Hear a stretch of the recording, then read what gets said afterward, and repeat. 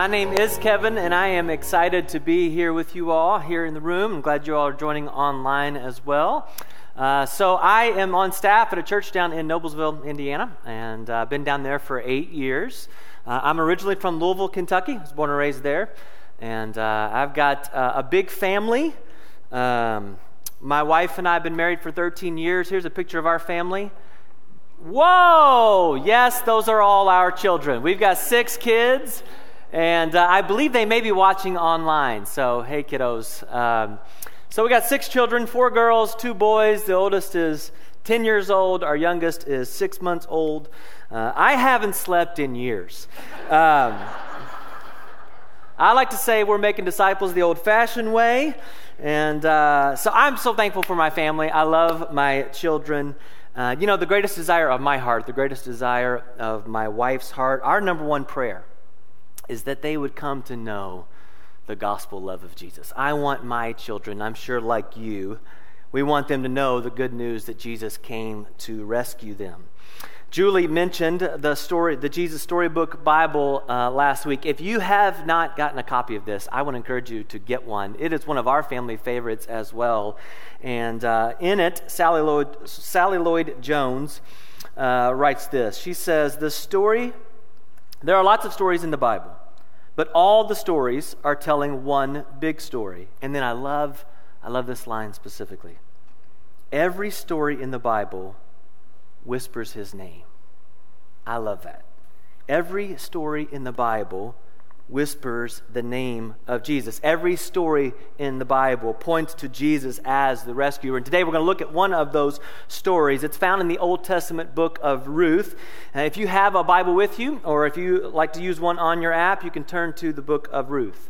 Now, in order to fully really appreciate the beauty of this story, it's important for us to understand the theme of redemption. We see the theme of redemption throughout the New Testament. For example, we see it in Colossians chapter 1, where Paul writes, For he, Jesus, has rescued us from the dominion of darkness and brought us into the kingdom of the Son he loves, in whom we have redemption, the forgiveness of sins. Now, what is redemption? Well, to understand it, we have to go all the way back to the Old Testament. The Israelite culture and society back in the Old Testament was very different than our society and culture today. They lived in a patriarchal, tribal society.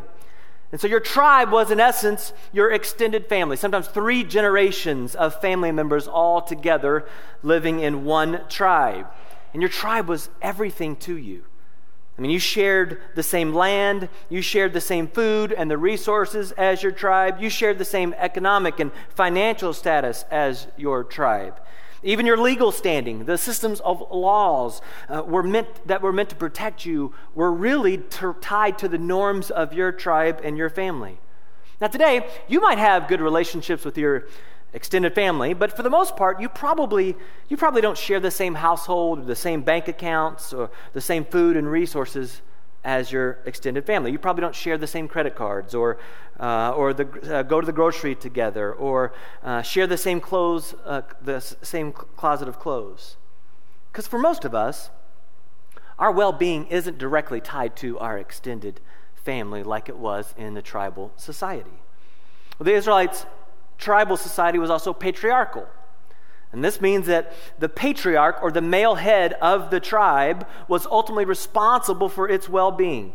He was the owner of the land. He was responsible for the food and the resources. And so everyone in his family or his tribe fell under his protection and care. And this was especially true for women. When a man married a woman, the woman always joined the man's family and his tribe. She went to live with her husband's family, and she came under the care and provision of her husband and her father-in-law, the patriarch. And if her husband died, her sons would be responsible for taking care of her. Now, what does all this have to do with redemption? Well, redemption was a tribal law that required the patriarch of the family to purchase and restore someone who lost their place in the family. In her book, Epic of Eden, author Sandra Richter explains it this way. She says, the tribal law of redemption had to do with the patriarch rescuing a family member who, due to crippling life circumstances, such as death or extreme poverty, had lost their kinship or their place in the family. She goes on to write this: redemption was the means by which a lost family member was restored to a place of security within the kinship circle. Okay, now with a basic understanding of biblical redemption, we can better appreciate this story of Ruth we're going to read. Because in it, redemption, and the word for redemption, is mentioned 13 times in just 4 chapters. The story of Ruth is a story of redemption. Now, before we dive in, I want to pause and pray. Will you pray with me? Let's pray together. Father, I'm so thankful for your word, and I'm so thankful for this story in Ruth and the beautiful picture that it gives us. God, I just ask as we open up your word that it would be living and active. God, that you would pour out your Spirit on us as a church family here this morning, and you would open our eyes and help us to see how glorious of a Father you are. I ask this in Jesus' name. Amen. Okay, Ruth chapter 1, verse 1. Let's dive in. You can follow along with me as I read if you'd like. In the days when the judges ruled, there was a famine in the land. So a man from Bethlehem in Judah, together with his wife and 2 sons, went to live for a while in the country of Moab. The man's name was Elimelech. His wife's name was Naomi, and the names of his 2 sons were Mahlon and Chilion. They were those people from Bethlehem in Judah. Isn't the most difficult part about the Old Testament is reading some of these names and words? They went to Moab and they lived there. So they moved to Moab. Verse 3. Now Elimelech, Naomi's husband, died, and she was left with her 2 sons. They married Moabite women, one named Orpah and the other Ruth. After they had lived there about 10 years, both Mahlon and Chilion also died, and Naomi was left without her 2 sons and husband. Now, this is the opening scene of a movie. Then you quickly come to realize that one of the main characters is a woman named Naomi, and she is in a pretty hopeless situation. That's what this movie, this story, is going to be about.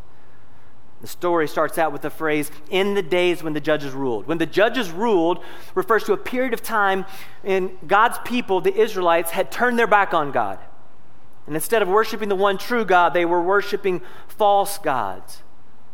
And in this period, there's a family living in Bethlehem, the same Bethlehem where Jesus will be born years later. And you have the husband, Elimelech, and his wife, Naomi, and their 2 sons. But then a famine strikes the land. And because of the famine, Elimelech decides to take his family, and he leaves his land in Bethlehem and moves about 50 miles away to a neighboring town, neighboring country called Moab. Now, Moab was known as a depraved nation full of godless people. And so now this family is going to be foreigners living in a foreign land. And sometime after they move to Moab, Elimelech dies. And so Naomi is now a widow, right? Now this will obviously be heartbreaking for Naomi, but as one author points out, it's not disastrous because Naomi still has 2 sons. And we're told that both of her sons get married. And they marry 2 Moabite women, one named Orpah, one Ruth. And so even though her husband is gone, Naomi still has the care and the protection of her sons. But after 10 years, we're told, both of her sons die. And so now she's in a foreign land with no husband and no sons. This is bad news. She and her daughters-in-law are pretty hopeless. They're in a hopeless situation. I don't know where you are in your life right now or in your relationship with God, but maybe you can relate. Maybe like Naomi and Ruth, life is not quite going the way you had hoped. And life's not going the way you had planned. Maybe you've lost a loved one. Maybe you've lost your job. Maybe you're not sure how you're going to provide and take care of yourself or to take care of your family. Maybe you're not sure what the future holds. You can't see the path ahead. And that sense of uncertainty, that sense of insecurity is leaving you feeling really weak and really powerless. And you feel helpless and you feel vulnerable. And maybe the suffering that's come into your life has caused you to ask the question, where's God in this? Why would God allow this into my life? If you're in a season of darkness today, I want to encourage you, don't lose hope. Don't lose hope in God. See, this opening scene is just the black backdrop to the beauty that is coming. If you go to the jewelry store to purchase a diamond, how does the jeweler present you or show you the diamond? They don't just hand it to you, do they? No. They place it on a piece of black cloth or a black pad. And why do they do that? Because the beauty and the brilliance of the diamond shines brightest against the black backdrop. That black cloth highlights or magnifies the diamond. And the opening scene we've just read is kind of like the black cloth. It's the black backdrop. But a diamond's coming. So let's check out the next scene, chapter 1, verse 6. When Naomi heard in Moab that the Lord had come to the aid of his people by providing food for them, she and her daughters-in-law prepared to return home from there. With her 2 daughters-in-law, she left the place where she had been living and set out on the road that would take them back to the land of Judah. So the Lord has come to the aid of the Israelites. The famine has ended. So Naomi and her daughters-in-law are going to go back to Judah, going to go back to Bethlehem. But then Naomi has this realization. Look at verse 8. Then Naomi said to her 2 daughters-in-law, "Go back, each of you, to your mother's home. May the Lord show you kindness, as you have shown kindness to your dead husbands and to me. And may the Lord grant that each of you will find rest." We're going to come back to that. Hang on to that word rest. "In the home of another husband." Then she kissed them goodbye, and they wept out loud. What's happening here? Well, remember that the daughters-in-law are Moabite women. They've never been to the land of Judah. And so in Bethlehem, they're going to be viewed as foreigners, as outcast, and with no husbands to protect them or provide for them, no father to protect or provide for them. These 2 women are going to be extremely vulnerable. And so Naomi says, listen, on second thought, there's really nothing for you in Bethlehem, so go back to your mother's home and find another husband for yourself. Maybe they can find new husbands who will be able to provide a secure future for them. They'll be able to have rest and security. So they both agree, and they say goodbye. But if you keep reading, in the next few verses, we're told that one daughter-in-law, Orpah, decides to take Naomi's advice, and she stays. But the other daughter-in-law, Ruth, changes her mind. Ruth decides that she wants to go with Naomi. And Naomi tries to talk her out of it, but Ruth refuses. Here's what she says in verse 16. But Ruth replied, "Don't urge me to leave you or to turn back from you." And then in probably what is the most well-known verse of this story, "Where you go, I will go, and where you stay, I will stay. Your people will be my people, and your God, my God." Again, if this is a movie we're watching, we've just seen a powerful and really emotional scene. Ruth, the daughter-in-law, embraces Naomi, her mother-in-law, and says, "I'm committed to you. I'm going with you." I think to kind of better grasp this, it would help to put it in a little bit of our context today. So I want you to imagine that Naomi is from Africa. And 20 years ago, she came to live here in the United States with her husband and 2 sons. And her 2 African sons married 2 American women. But unfortunately, her husband and her sons have died. And she decides it's time to move back to Africa, where she's originally from. She's been gone for 20 years. But she's hoping that one of her old friends or family members will help take care of her. So she tells her 2 American daughters-in-law, "Hey, stay here, remarry and make a life for yourself here in America. You're Americans. There's nothing for you in Africa." Well, Orpah takes her advice and she decides to do that. But Ruth, she decides she's not leaving Naomi's side. She's going with Naomi. Now keep in mind, Ruth is an American. She only knows America, but she's going to leave and go with Naomi in Africa to a land she's never been, to a culture is completely foreign to her. That's pretty powerful, isn't it? But there's even more going on here. There's something spiritual happening. Remember, the daughter-in-law Ruth is a Moabite. And the Moabites were a depraved nation, a godless people.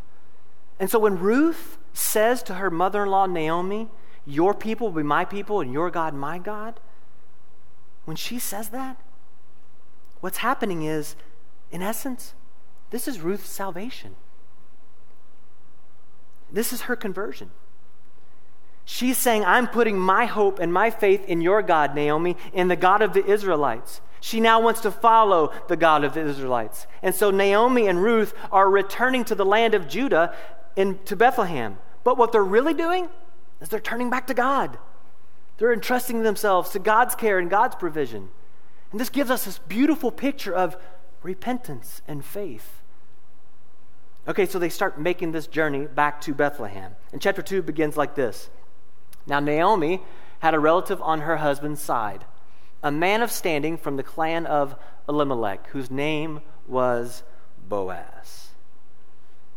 Naomi has a relative on her husband's side, right, in the patriarchal family, in the patriarchal tribe, and his name is Boaz.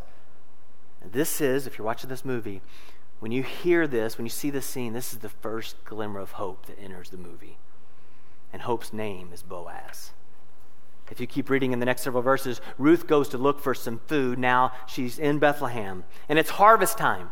And during harvest times, there was a practice where someone would, with no means or very little means of providing themselves, they would be allowed to come pick up leftover grain that wasn't picked up by the workers. It was known as gleaning. Now, gleaning didn't provide a lot of food, but typically it was better than nothing. There's an organization in central Indiana called Gleaners, and their mission is to feed the hungry and provide for those who don't have a lot of means. This concept came right from here in the Old Testament. And so Ruth goes out to glean in the fields looking for some food for her and for her mother-in-law Naomi. And it just so happens, coincidentally, that the field she chooses to glean in is Boaz's field. Boaz comes out to visit his workers in his field, and he notices Ruth. Let's pick it up in chapter 2, verse 5. Boaz asked the overseer of his harvesters, "Who does that young woman belong to?" And the overseer replied, "She is the Moabite who came back from Moab with Naomi." So Boaz notices Ruth, and he wants to know who she is. Where did she come from? And notice the guy responds by saying, she's the Moabite from Moab. Remember, she's the American in Africa, right? She's the foreigner from the depraved nation. She's the godless one with a shameful reputation. But then he tells Boaz, man, she's been working really hard, though, in the fields. And so Boaz decides to show her favor. He goes to Ruth and tells her, stay here in my field. I'll make sure the men treat you kindly. And when you're thirsty, come help yourself to some water and get something to drink. Well, Ruth is overwhelmed by Boaz's kindness, and she asks, what have I done to deserve this? I'm only a foreigner, she tells him.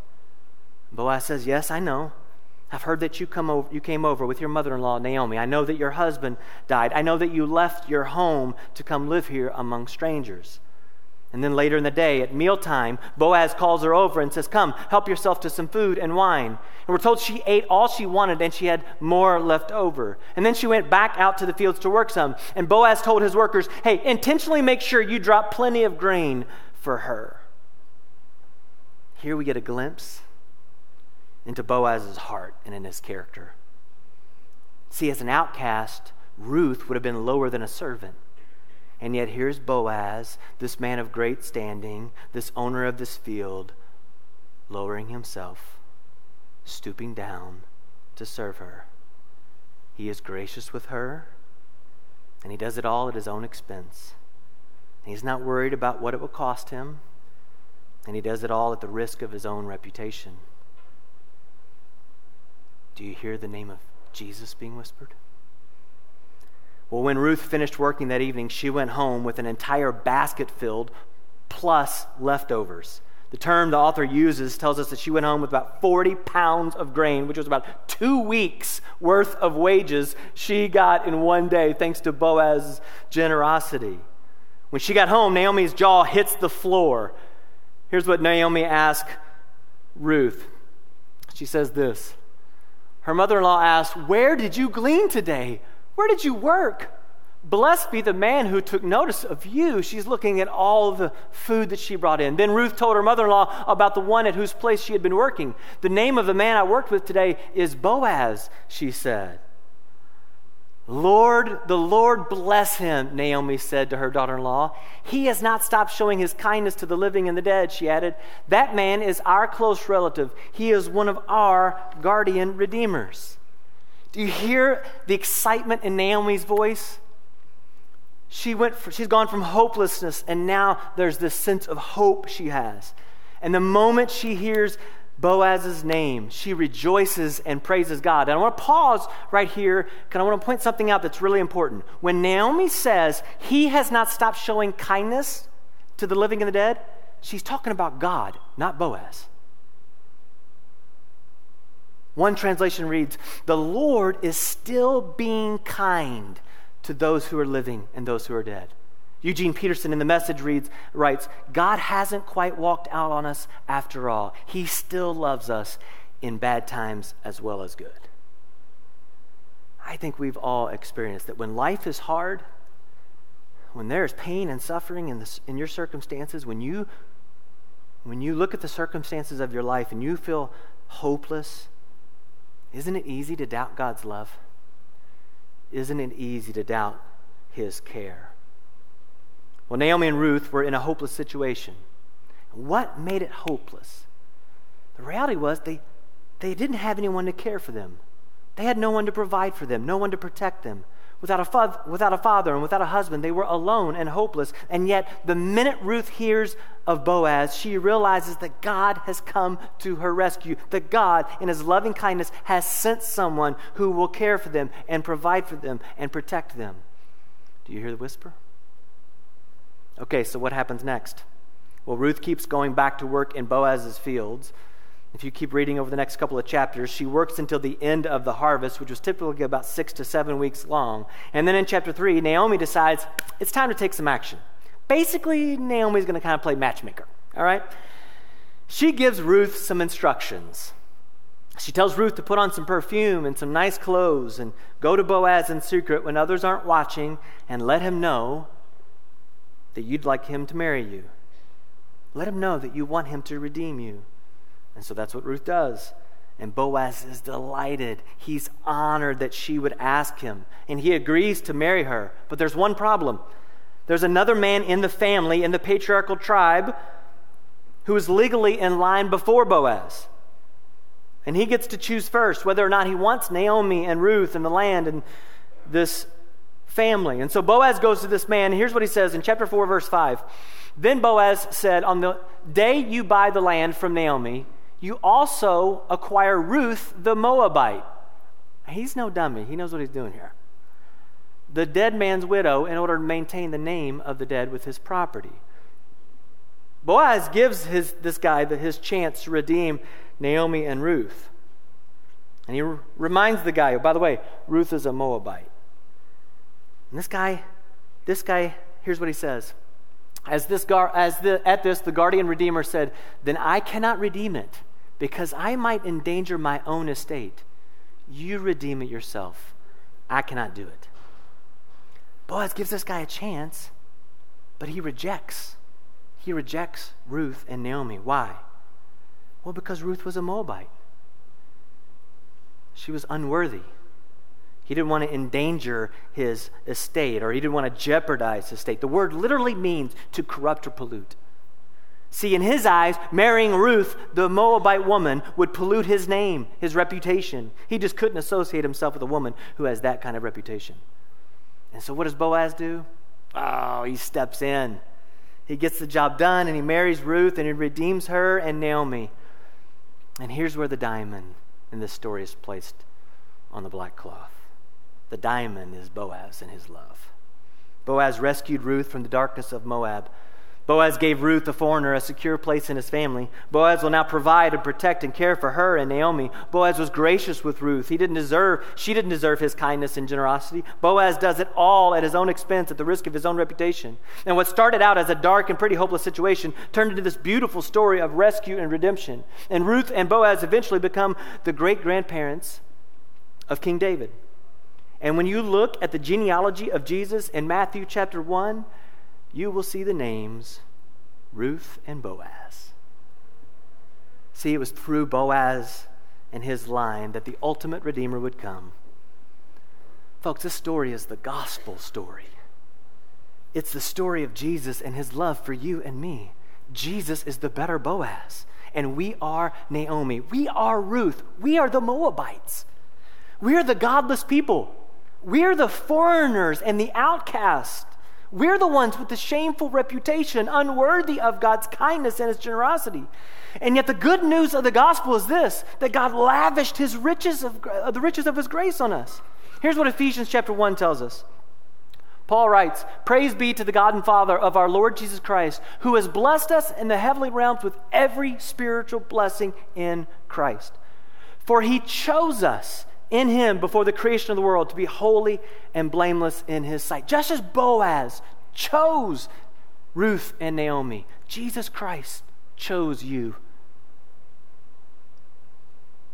Do you know that? I have this saying I like to do with my kids, depending on which one I say it to. I'm saying it to my 8-year-old daughter. I say, if I lined up all the 8-year-old little girls in the whole world, I'd choose you. Do you know that Jesus chose you? He said, I want you. I want you to be with me. He goes on and writes, "In love, he predestined us for adoption to sonship through Jesus Christ, in accordance with his pleasure and will, to the praise of his glorious grace." It's to the praise of his glorious grace. You and I didn't deserve to be chosen any more than Ruth deserved to be chosen by Boaz. And yet Jesus, because of his glorious grace, the Father has chosen us. Verse 7 says, "In him we have redemption through his blood, the forgiveness of sins, in accordance with the riches of God's grace that he lavished on us." My rescue story is that 20 years ago, 2001, I was 24 years old, and I was lost and searching for truth. And God sent 5 people to my life to point me to Jesus.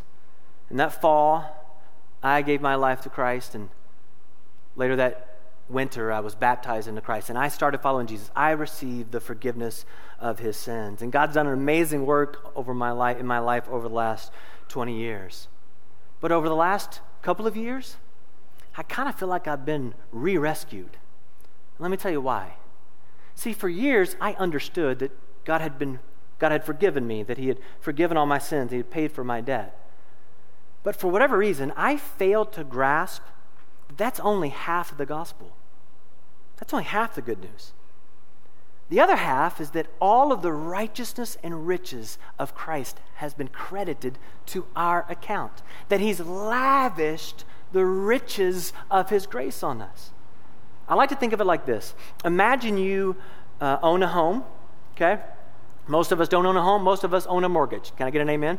And so let's say you owe $150,000 on your mortgage. Well, the gospel says that in Christ, what Jesus has done for us is he's paid your debt. And so he takes that $150,000 debt and he wipes it clean. You don't owe that anymore. I mean, can you imagine waking up one day and someone saying, "Hey, I just paid off your mortgage. You no longer owe $150,000.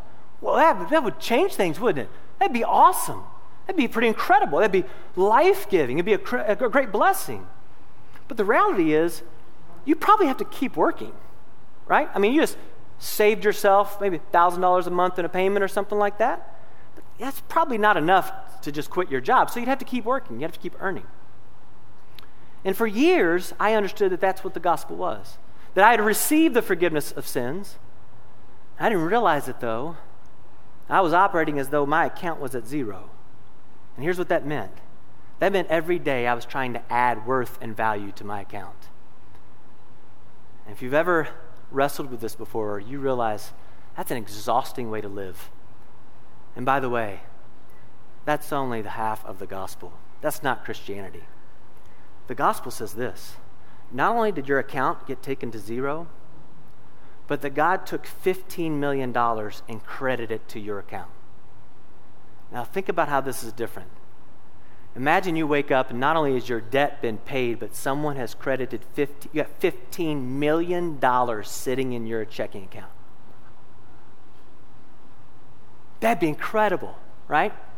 What would you do? I can tell what most of us would do on day one. We quit our jobs. We quit our jobs. Why? Because we had just received financial security. We were now secure. Our future financially, we're now secure. And we could now rest. We don't have to work or earn it anymore. Do you understand that in the gospel, all of the righteousness of Christ and all of the riches of Christ have been credited to your account? And you know what that means? It means you can rest. It means your future is secure. It means God doesn't love you or accept you based on anything that you've done, but based on what He's done for you. And it means you can quit working so hard to earn value and worth. You can quit trying to earn righteousness with your life. And it liberates you. It frees you. Because if you've been given all of the righteousness and the riches of Christ, if He's met every need you have forever, then what do? You're free to serve.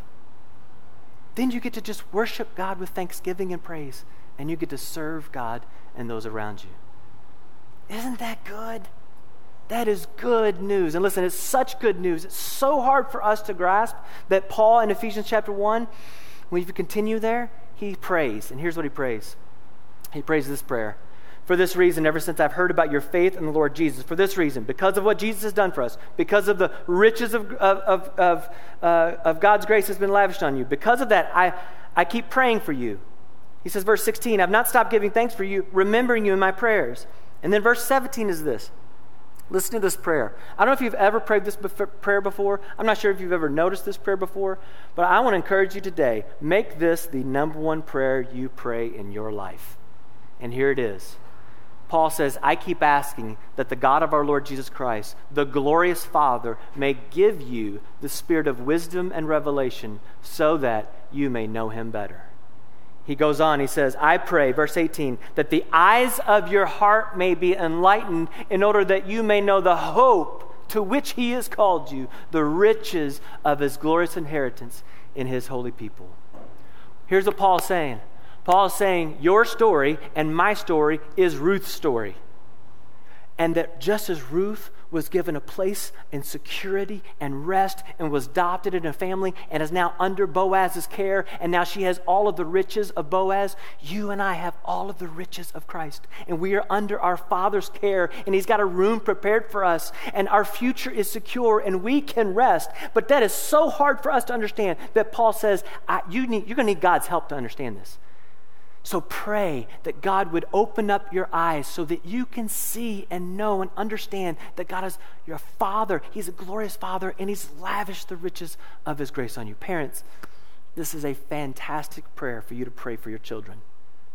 Pray Ephesians chapter 1, verse 17 and 18 for your kids. Pray it for yourself.